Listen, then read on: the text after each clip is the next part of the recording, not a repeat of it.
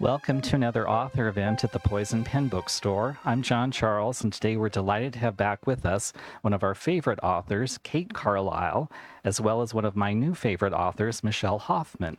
Both authors are here to talk about their latest book. Before we begin, though, I do have one brief commercial message. If this is your first time attending an author event at the Poison Pen, I encourage you to sign up for our e-news. It's real easy to do. On your way out, stop by the front desk. They'll help you get signed up. Each week, you'll find out who's coming to the bookstore, what new books we have coming in. It's really easy. It's a great way to keep up with what's new at the Poison Pen. Now, I'd like to welcome Michelle Hoffman and Kate Carlisle. Thanks for having me. My first question to both of you is you've had rather fascinating lives before you became published. So can you tell us a little bit about who Kate and who Michelle was before your first book debuted? Why don't we start with you, Kate? And I know what you did, so if you don't tell them, I will.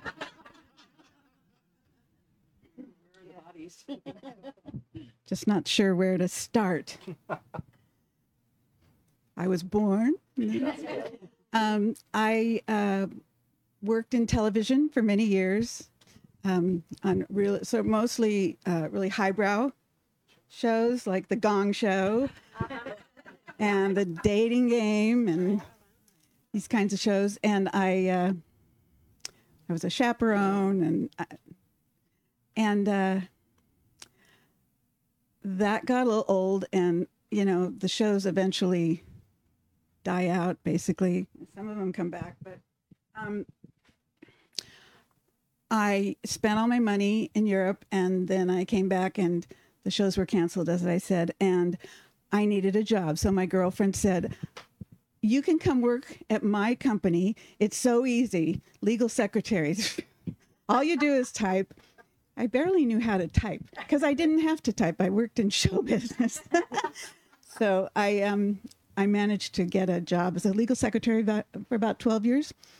And then during that time, I thought I'd go to law school because, why not? And I absolutely hated it. And you have to learn to think in a different way. And I was incapable of thinking. You pick a side, basically.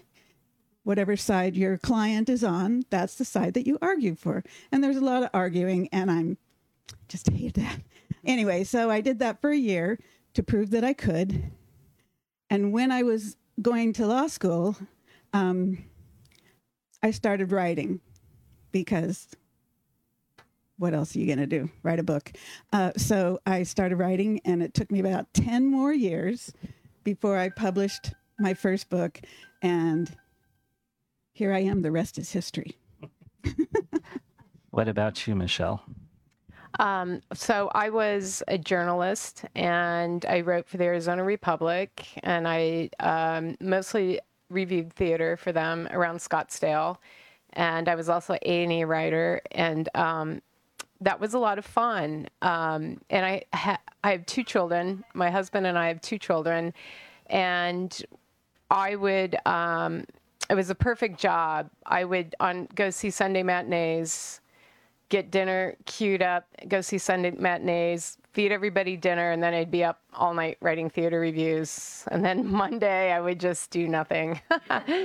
And towards the after 2012, the paper was kind of thinning out, and you didn't have drama critics or pop music critics, or I guess we saw the movie critic. I don't even know if he's there anymore.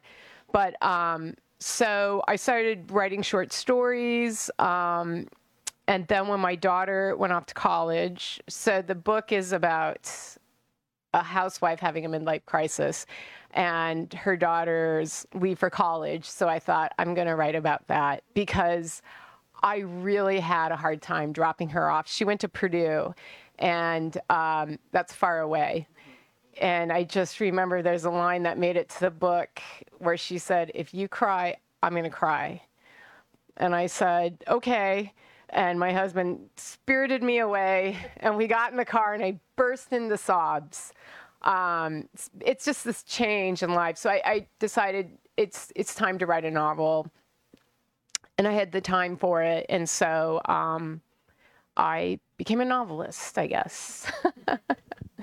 Tell us a little bit more about the second ending. So the second ending is about a former piano prodigy who, as I said, she drops her daughters off at college and she has this midlife crisis. And when she was a child, everybody made a big fuss over her. And she had that same trajectory as all child stars. And she kind of burned out at 12. And her grandmother exploited her and took all her money. Which is funny. I'm reading Britney Spears' memoir right now, and I'm like, oh my God, this should have made it into the book. But she makes a living writing commercial jingles, and that pays the bills pretty well. But by the time she has this midlife crisis, she feels like she really is a true artist, and she wants to prove it. And she goes on this dueling piano competition show, which is a reality TV show in my book. And the book is about her journey to rid herself of these insecurities and all these things, she has plagued herself with over the years, that she's a fraud. And so she has to work through that. And that's, you guys will see in the end if she makes it or not. I did grow up playing piano. I was 5 when I started lessons, and I very much enjoyed playing. I was not pushed to be a performer or anything. And so it was, largely I elected, my path as a piano. And I still play every day. I don't know if my family likes these 7:30 a.m. practice. My son is living with us for a year. He took a job in Scottsdale, and he woke up the other morning. He was like, oh, God, that song again, over and over. Practice makes perfect.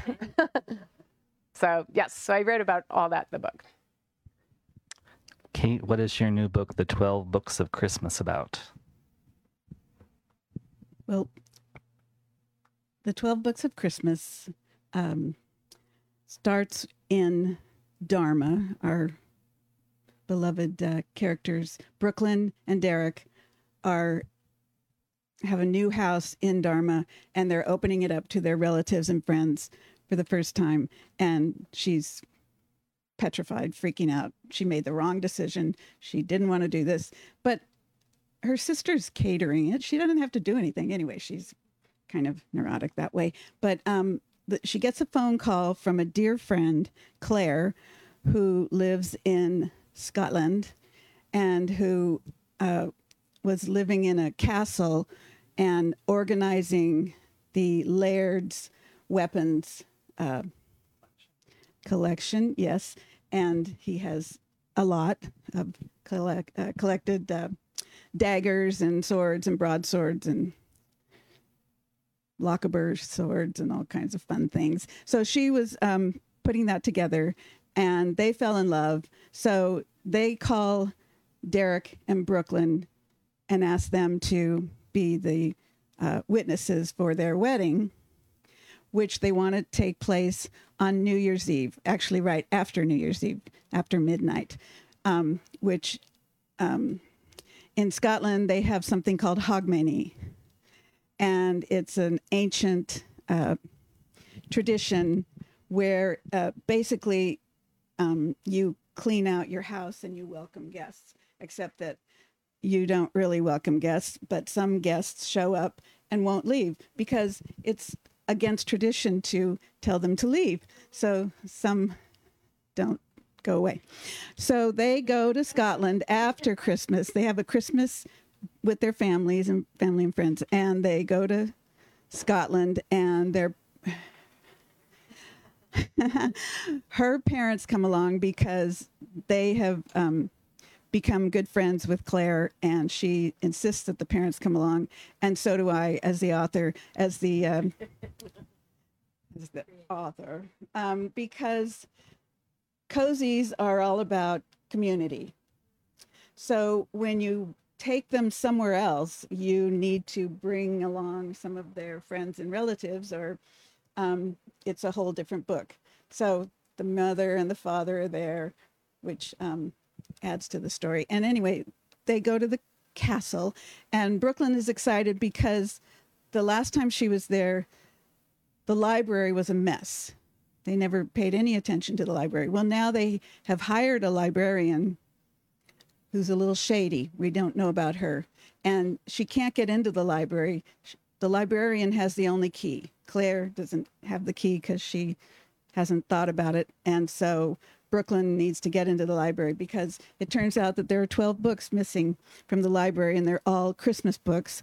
And some are very rare, some are commonplace, but 12 of them are missing. And she has asked Brooklyn to try to track down the books. And that's sort of the basis for the story. Kate, every successful mystery series needs a hook, and you're very successful at what you do. Can you tell us a little bit about the hook to the bibliophile mysteries and why you chose that topic? Well, the bibliophile mystery hook is the book.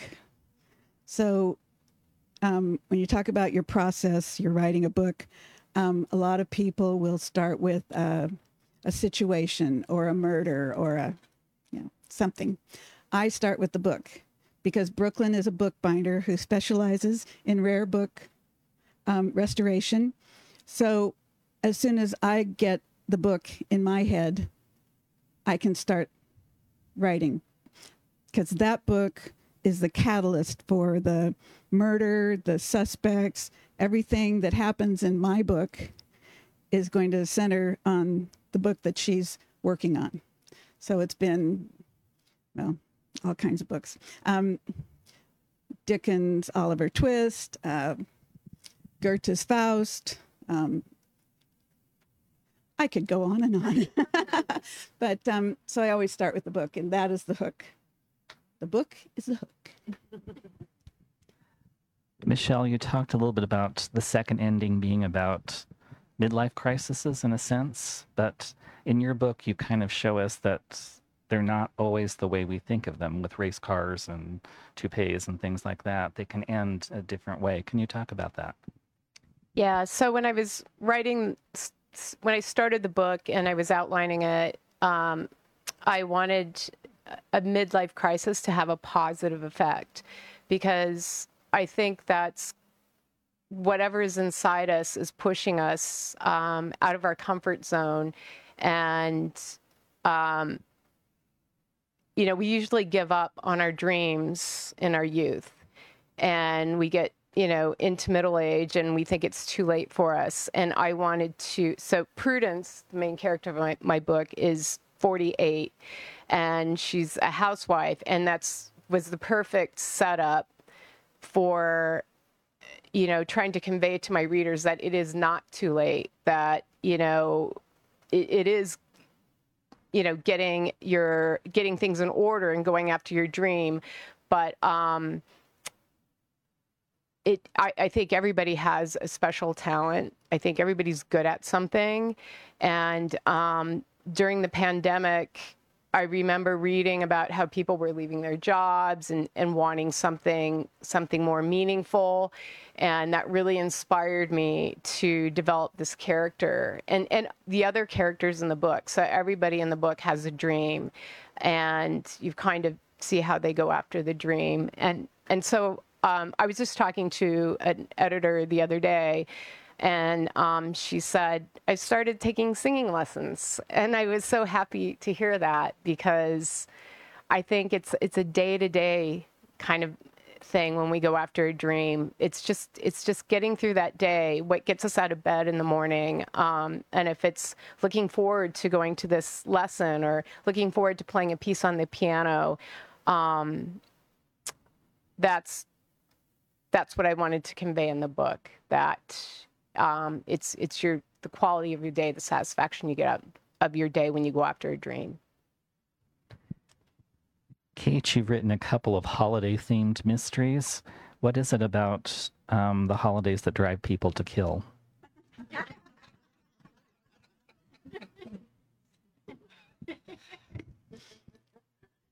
I should make a list, because Christmas drives me crazy, I must say.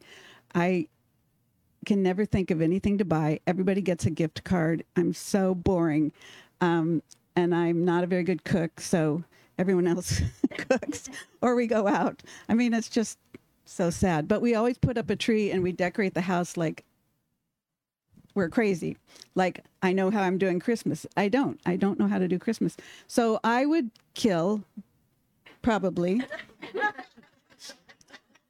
I don't really, I mean, I don't think I have that instinct, but I've been really, in a frenzy. I think you could, Is it partly because we have this expectation of seeing the holidays in film and on television as being perfect, and we're not?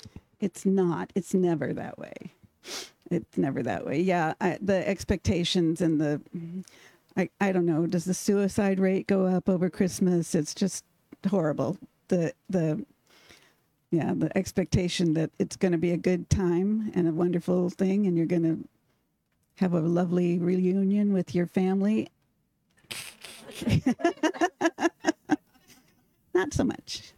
Yeah, and I don't know why I'm currently writing my third Christmas book, which is really weird. I never thought I would, but yeah, got a lot of dead people and a lot of people die. Michelle, one of the things I loved about your book was you write about the power of music in our lives. You almost made me want to go back to taking piano lessons. I'm not, but you're that good about explaining how it can be so important to us. Can you talk about music? Yeah, and music is just this universal, everybody likes music, and I don't know anybody who said, oh, I hate music. Everybody likes music because it brings up, music can do a lot of things. It can bring up emotions. It's like a scent almost. We remember, if we hear a song, we remember where we were, when we heard that song first, or it reminds us of somebody, it taps into a memory. And music is inspiring, it's motivational, it's pleasure. So when I was writing the book, I went into my music library and I pulled a bunch of pieces, and I would write in the morning, and then I would go to my piano and I would play something and I would write how it made me feel, if it tapped into a memory, if it made me feel sad. Music can make us feel sad in a good way. So it really puts you in touch with your emotions. It's a great medium to put you in touch with your emotions. And I don't overanalyze it in the book like that, but I think it's powerful, and we all have a favorite song, and we all have a favorite performer, and we all have a favorite genre of music. My parents were really into Frank Sinatra, and I love Frank Sinatra. So, I have a few of their albums now, and also Herb Alpert. He's on tour right now, but my dad had all his records, and my son actually went to go see him in Denver with his girlfriend. So music can be generational.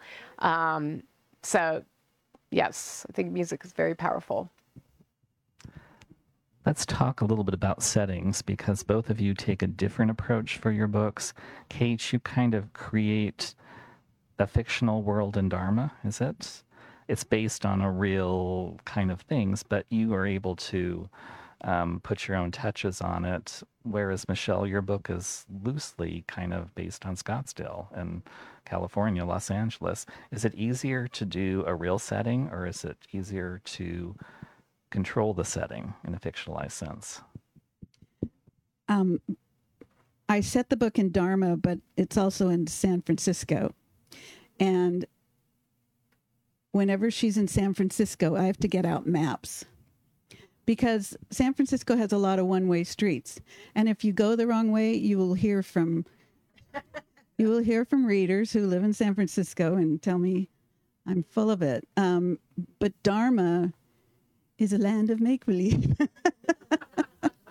even though it's based on a real-life world that I lived in for a while. And I like Dharma. I like the make-believe, but I love San Francisco, so I put it there because if I was going to start writing books, I wanted it to be everything that I love, which is Dharma, the wine country, San Francisco, all those great things. I lived in San Francisco for many years. I wouldn't know if the street went, I took BART a lot. When I started, most of the book takes place in Scottsdale. And so I lived in San Francisco for a long time. I was born in Colorado, raised, went to college there. And I absolutely love Phoenix. I love the extreme of the desert. And as you know, we made a lot of news this summer with the heat. And I was on the phone with my agents, and they were like, "Can you go outside?" Yeah, well, it's like our hair doesn't melt into our heads. It's not pleasant unless we're in the pool or something. But I think it's fascinating for people to read about the desert and to read about, the animals in the desert. And the Hotel Valley Ho is in the book. And one reader contacted me, and she went on a tour of the Hotel Valley Ho after reading the novel. And that made me really happy because I do think it's a fabulous place and a lot of mid-century architecture. So part of the book takes place in Los Angeles, and I'm not as familiar with Los Angeles, but I have, visited many times. But I do think the desert rules in the book. So you'll recognize a lot of places. Let's talk a little bit about your writing process, because I know readers are often fascinated if you have a set routine, if you just write when inspiration strikes. I'm guessing, Michelle, in your case, being a journalist may have helped you, or did it hinder you? Then we'll go to Kate. Yes, it definitely helped. Being a journalist, you're on a deadline, and people are waiting for things. In print journalism back then, you could not be late. It was imperative that you made that deadline. And so I did that for so many years. Writing a book, you really don't have a deadline. So I would impose my own deadlines on the novel. I don't write very quickly, but, sometimes I'll write like a paragraph, and it'll be 2 hours in the morning of slugging out this paragraph.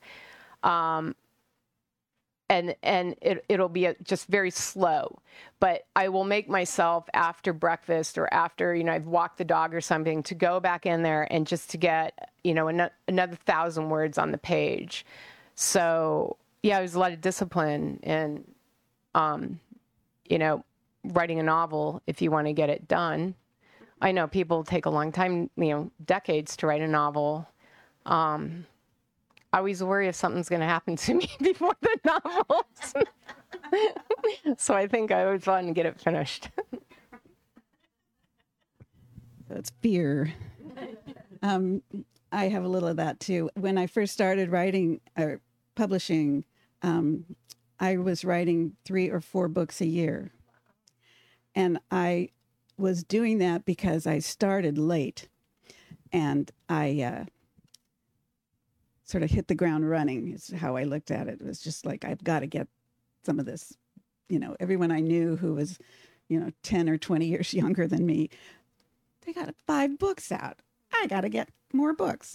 So I was writing really fast, and I had and I was working full time. So I would get up early in the morning, write for 3 hours, and go to work. Now I've sort of lost that that spirit of youth, fake spirit of youth. I would say that my process is, I cry a lot. God, no. It's just slower. I'm just slower, and I don't want to be, because I have another idea that I want to do. So I want to finish this book and get out, under it, and start the new one. But I'm just slower now, and it's I write all day, so I don't know how it's working out. But anyway, I work with a plot group, and when the book is done, I go over with my editor, and she is very enthusiastic and lively, and so we go back and forth, and there's always something new that comes in. So then I have a few weeks to add that in, and I don't know, and then I cry. That's all. I think I should interject. You're not that slow, Kate, because you still do 2 books a year, don't you? Yeah, so you're ahead of some. My next question. I'm slow.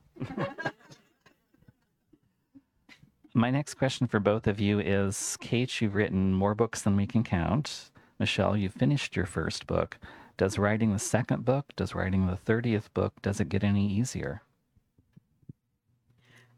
No.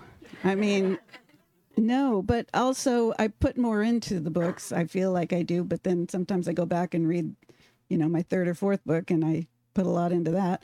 So it doesn't get as easy. There's a lot more distractions these days. There's a husband at home, and he just wants to take up time and space and air. And I love him very much because I know he's watching.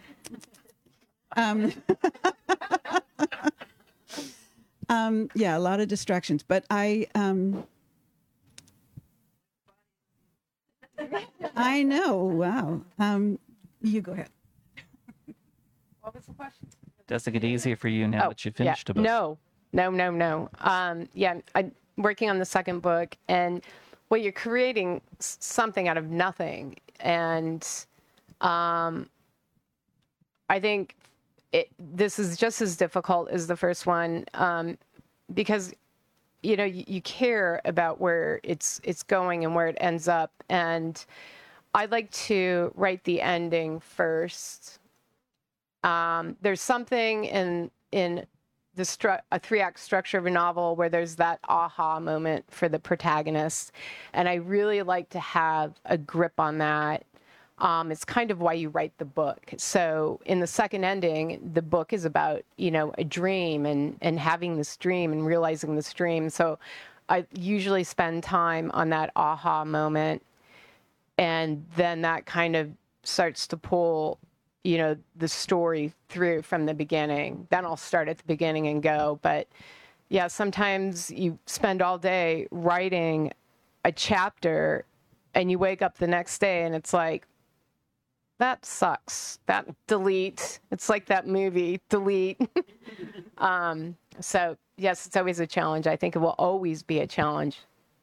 Even if I get to Kate's level, I think it'll still be a challenge. I do have one thing to add to my process, is that I have to write the first sentence before I can go on. And sometimes that takes months. No, it takes a while, because your editor could be listening, Kate. I know, right? I feel like that's like the hook for the book, and it gets the character into the book, and everything gets started. So I try to spend time on that, first of all. Michelle, you just mentioned you think of your novels in 3-act structures. Is that from your theater background? Reviewing plays? Could be. For me, it makes the most sense is to picture it in 3 acts. And yeah, it's just, it makes sense. And I did love it in the theater when, I could kind of tell where the play was going. But I think it's just easier for me to, write in 3-act structure. Now that you're both published, what piece of advice do you wish you know now that you could go back in time when you were first starting out as a writer and tell yourself?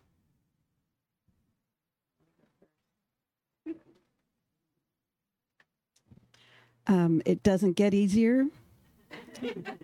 And I'm not trying to be silly, but it really doesn't get easier. And I did think it would get easier, because why wouldn't it? Because now you have some, stuff under you. It doesn't. It's just as hard. I would say it is really hard. And especially with the first novel, before I had an agent, it would be like, well, am I able to do this?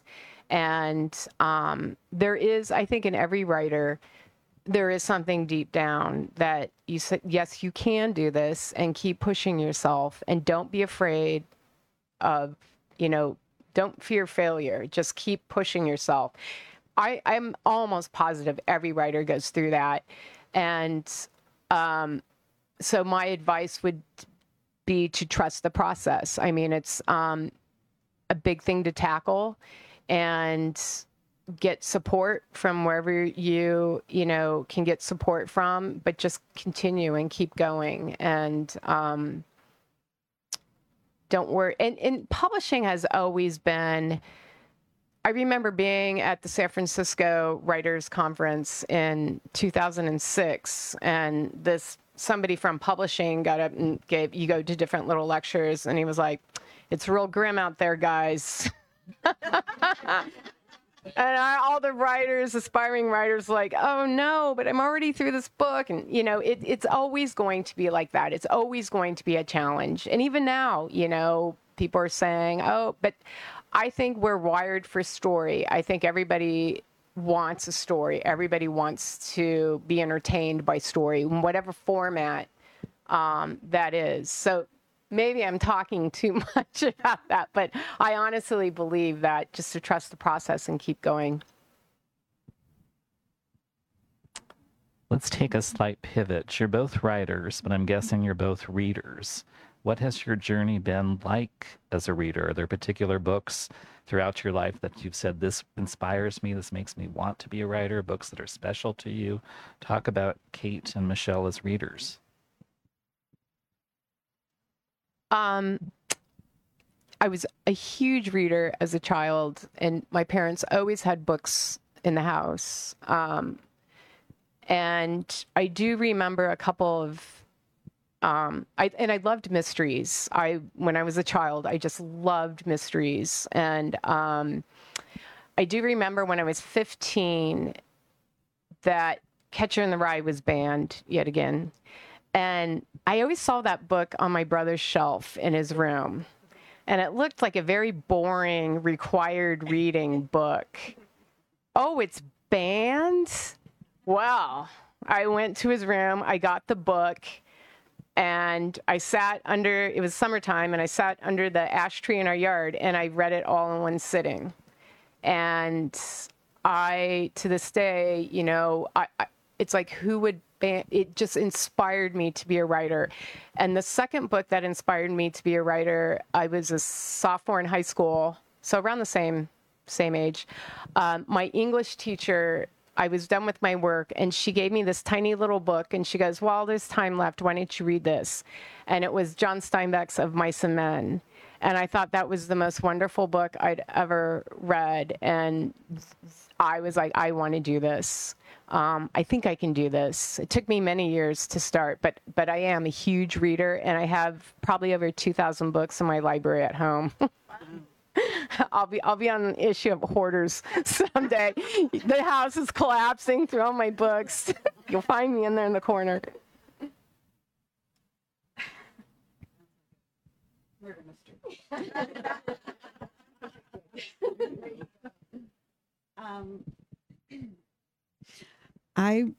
I was always a reader because I was a lonely child. My parents moved a lot. That's hard to believe. I know. I really, I'm still a lonely child. I read incessantly, and I read everything. I mean, everything that everyone else has read. Nancy Drew, Sue Grafton, et cetera, et cetera, et cetera, as far as mysteries go.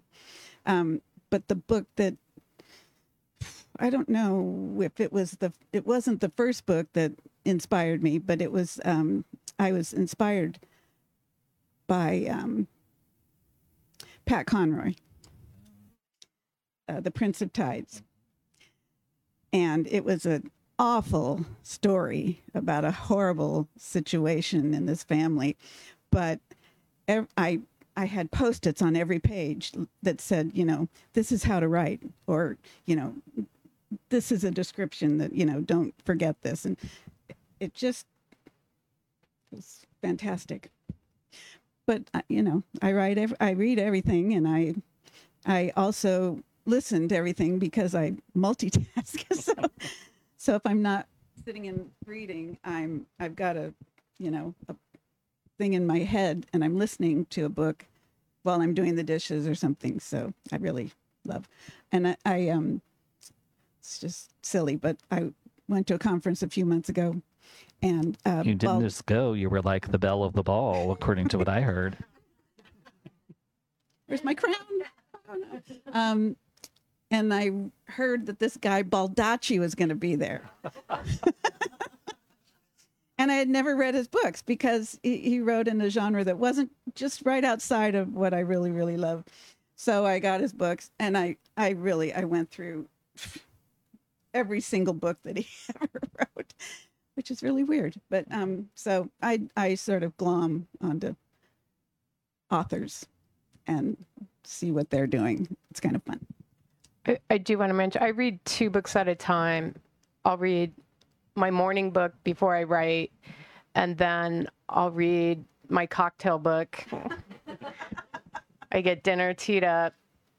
I either am by the pool or in the bath, like Prudence, my novel, and I'll read. I think the cocktail read is, I can read whatever I want and read widely, wherever there's romance, mystery, commercial fiction, literary fiction, memoir.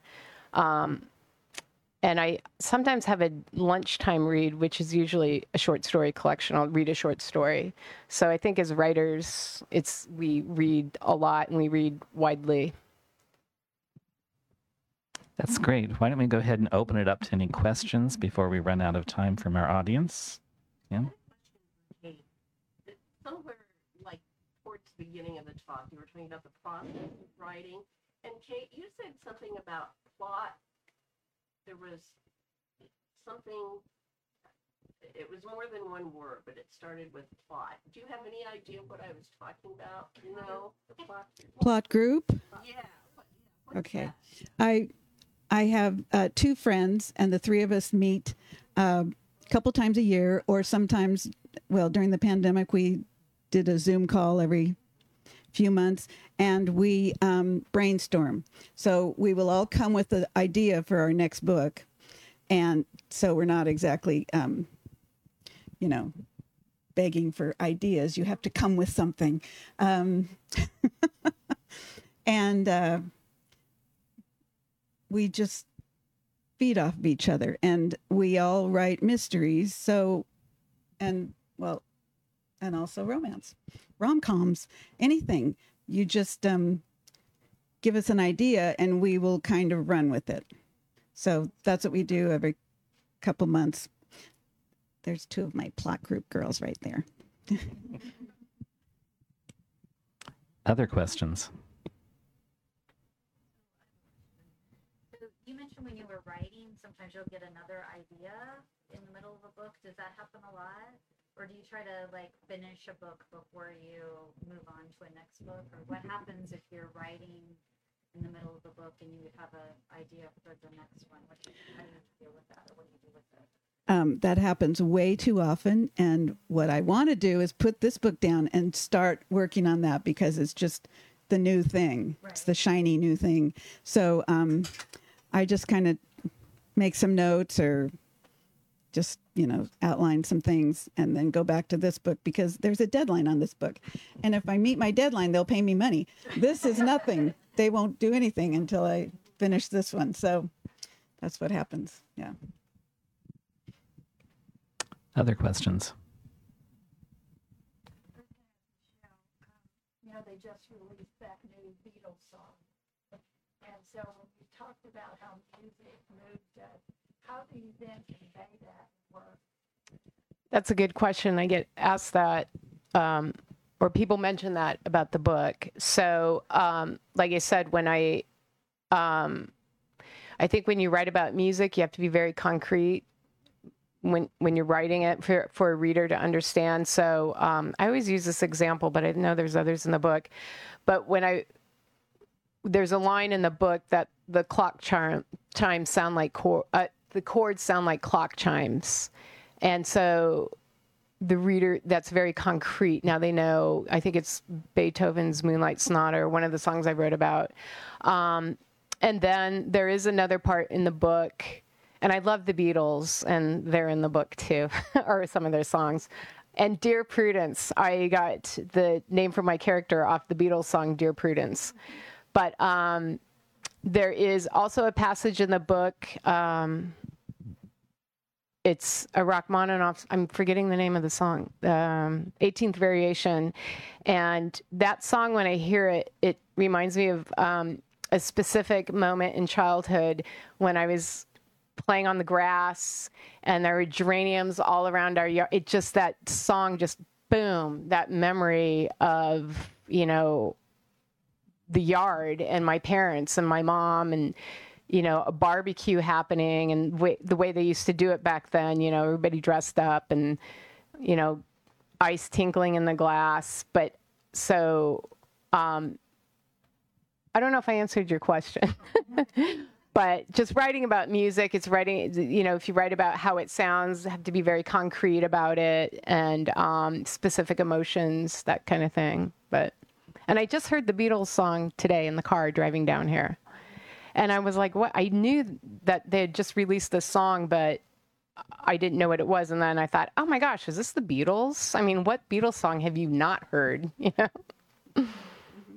just mentioned the Beatles, and I'm just wondering, and of course you have Faust and books. So some history is incorporated. How much license do you have in fiction to, like, I don't know, talk about Ringo and John, or what that, or to put it in a specific setting with the book, and like maybe what was happening around the author who wrote. You have a lot of license when you're writing a book. You just have to have the people, it just has to be believable. But every once in a while in a comment, someone will say, well, that didn't really happen that way, or that's not right, or, and they can say that. But generally, if you can pull it off, I'm trying to think of a specific book somebody's written lately that's used real life and put it into fiction, manipulated it into fiction. There's been a couple, I think, on Princess Di where they kind of used her as, and Marilyn Monroe. Yes. I think has always been a big, I can't think of her name now, but she's. Mm-hmm. Yeah, you can manipulate a little bit as long as it's logical for the reader, I think. I don't know if you have anything to say about that. Just that if I were going to mention the Beatles or a song or something, if you go too far, your editor will smack you across the face. Will pull it out, or they'll go to their legal department, or it depends on what is being said. I wouldn't say anything like, John and Paul stole from me. You wouldn't say anything that was even if you made it nice, or anything. They came to my commune up in the hills. Nothing like that. Yeah. That's just me. Somebody might, but your legal department would take care of that. Isn't the one area where they're really touchy is if you use lyrics? Like Yes. Those are locked down. Mm-hmm. You can only use them in a title, I think, right? I've never used them, even in a dedication or an acknowledgement or something, because there's just a lot of I wouldn't say there's a lot of red tape, but it can be a problem. Mm-hmm.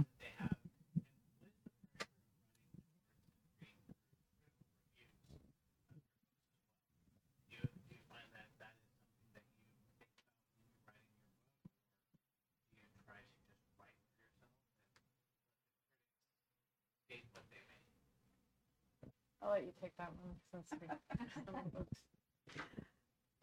I don't read my critical reviews unless somebody sends them. I have a virtual assistant who picks out the nice ones and sends them to me. So she's a gem. So I just assume that there aren't any bad ones. I'm sure she'd show them to me. But I have read bad ones, and it was by accident, and it ruins my whole day. I mean, it's just ridiculous. I have 27 really great ones, and there was this one that said, meh. That's all it has to. There was a review that said, meh. It hurt. So I don't usually read them. Smart. I've just had very few, and I think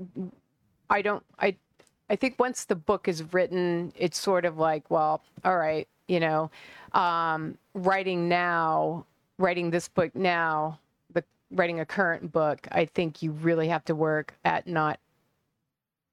censoring, the editor in you. Another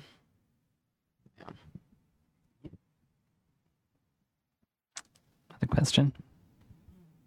Where did you get the idea for Brooklyn's mom, as far as other wild interests and her personality and everything?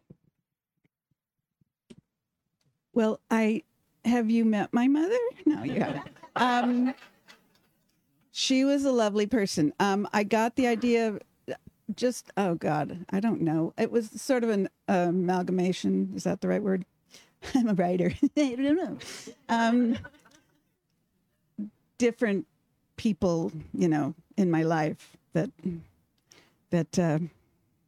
just made me laugh or made me crazy. But she had, in the first book, Brooklyn runs into her in a hallway, and she doesn't know what her mother is doing there because she's out of place there. And she asks her, and her mother just goes, she puts on this little smile, and she calls it the Sunny Bunny face. That's what the whole family calls it. And she just everything is wonderful. Well, my mother did that. We never called it the Sunny Bunny face, but she was like, hello, sweetie pie, how are you? And she could be furious, and she would put on this face that was, so I did get that from her. But the other, I don't know. They're all in my head. I don't know. Since you write series, do you keep track of the characters and kind of what they've done in previous books and different things, or not? That would be a really good idea. And I try to. I do. I keep not really a Bible, but the copy editor picks out all the names and everything, everywhere she's gone, cities, places. And so I have a list of every book and the names of people that are in the book. So I use that each time I start another book because I can't think of any new names. I have a baby book name list that has 100,000 names, and I still can't think of a name. Every time, my latest book is Bill. That's a great name. And there's 6 Bills in my book. So I don't, I should pay more attention, and I try to. And my virtual assistant reads my books when I'm finished, and she always goes, she did this in book 12 of, so she's very sharp and very much more grounded than I am. So I need help. Yeah, question towards the back.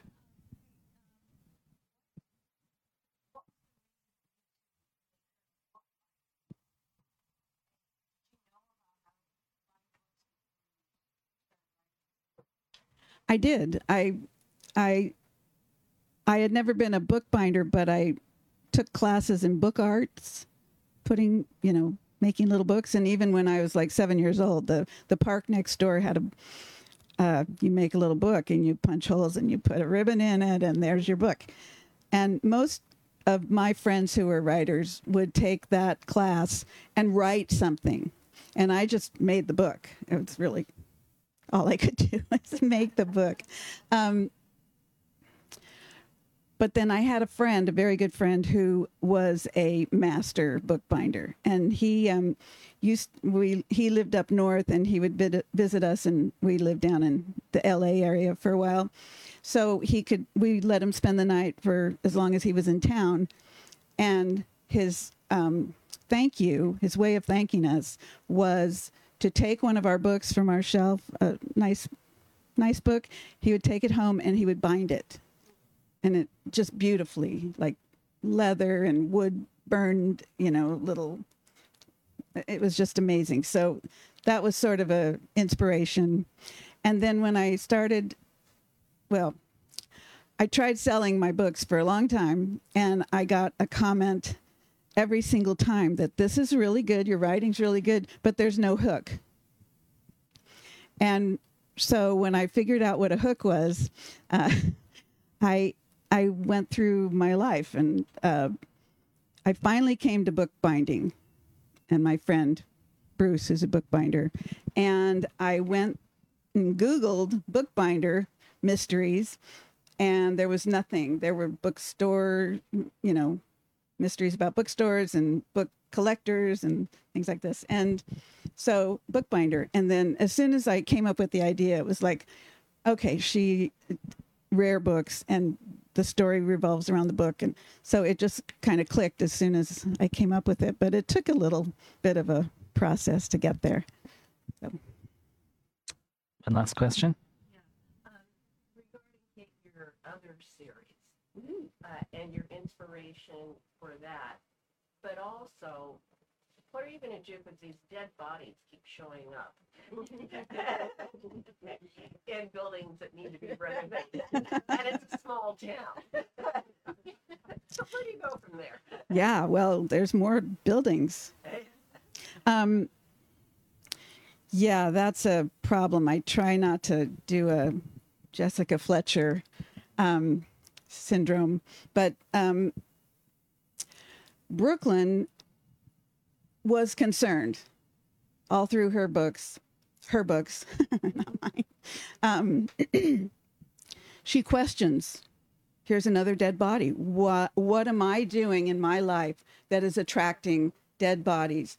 And so she went to Guru Bob, who, of course, in Dharma, there's a guru because that's how a commune works. So Guru Bob's, consoled her that you may be playing a role in these people's lives, and you are meant to find them and get justice for them.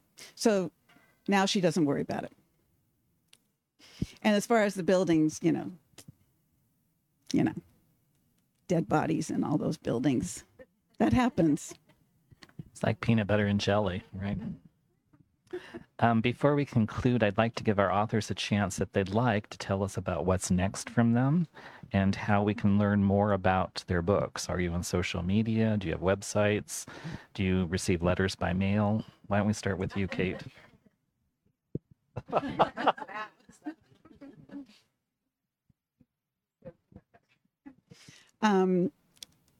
Currently, I'm writing the next Fixer Upper, which turns out to be a Christmas book.